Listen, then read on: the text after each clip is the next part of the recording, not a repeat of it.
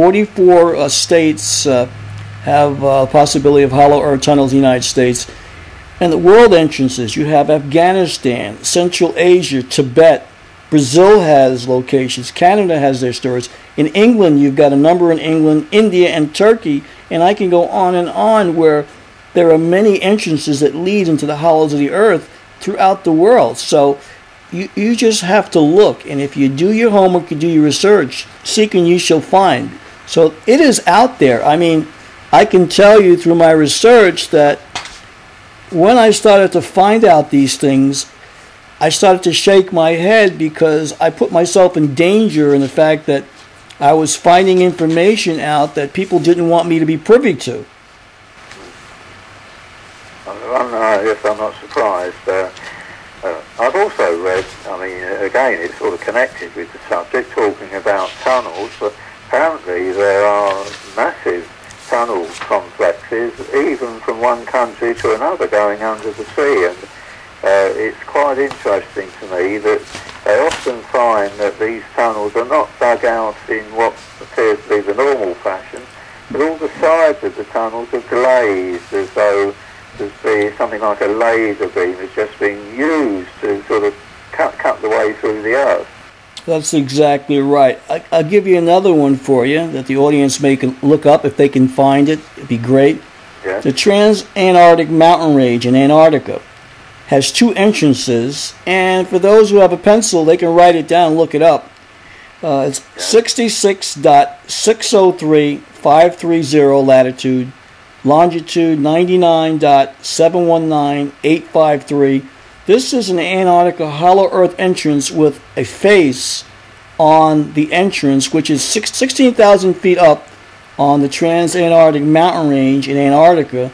And 5 miles from that opening, there's another opening into the hollow earth, latitude 66.553280, longitude 99.839330. And these entrances were found by Dr. Edward Thiel, who was murdered in 1961 when he was there surveying these mountain ranges for the United States. So there's an unsolved mystery as part of this. If you try to Google these coordinates, it may be very difficult. You could probably try MSN to Google them to see if you can get a bearing on them.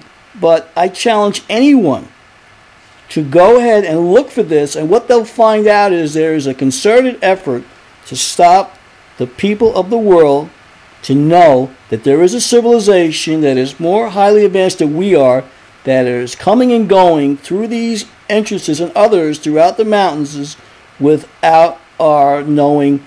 They're able to dematerialize so we can't see them. They're able to cover themselves in lenticular clouds. And I can tell you firsthand, being in California, I've seen lenticular cloud ships in Mount Shasta. I've seen them in Mount Adams.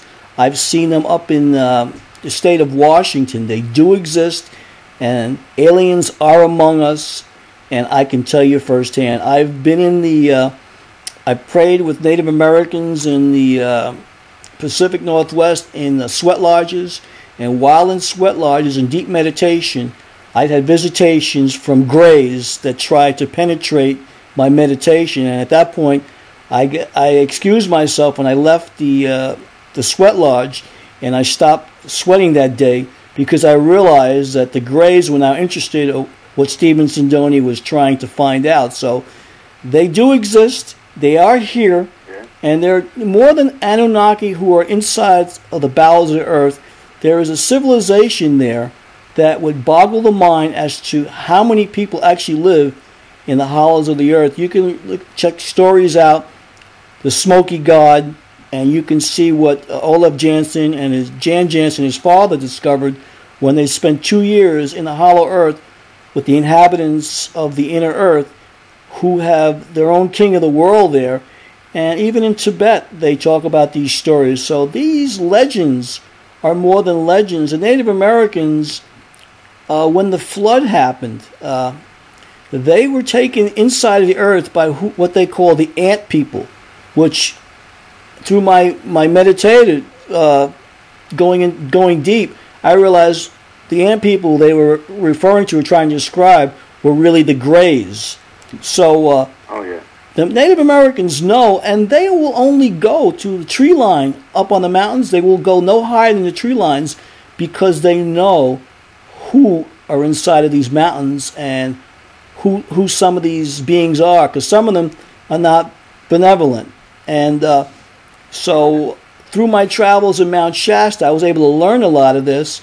And I guess, Mike, because of my reincarnation, coming back to the scene of my time, revisiting where J.C. Brown or John Benjamin Body visited, I know now what my purpose was, because I needed to know who lived in these mountains, who these people were they Lemurian, were they Anunnaki, who they were, and now I know. Yeah, that's very interesting. What do you think then of Admiral Byrd and his experience entering the hollow earth through the pole? Right.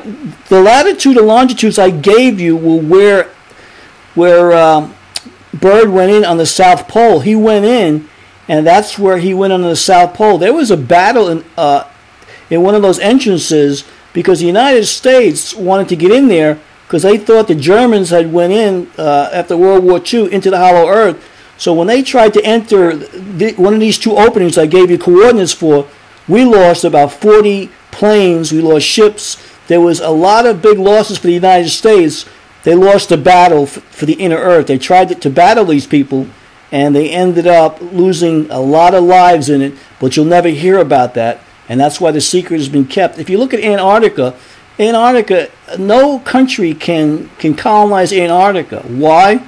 Because they want to keep the secret.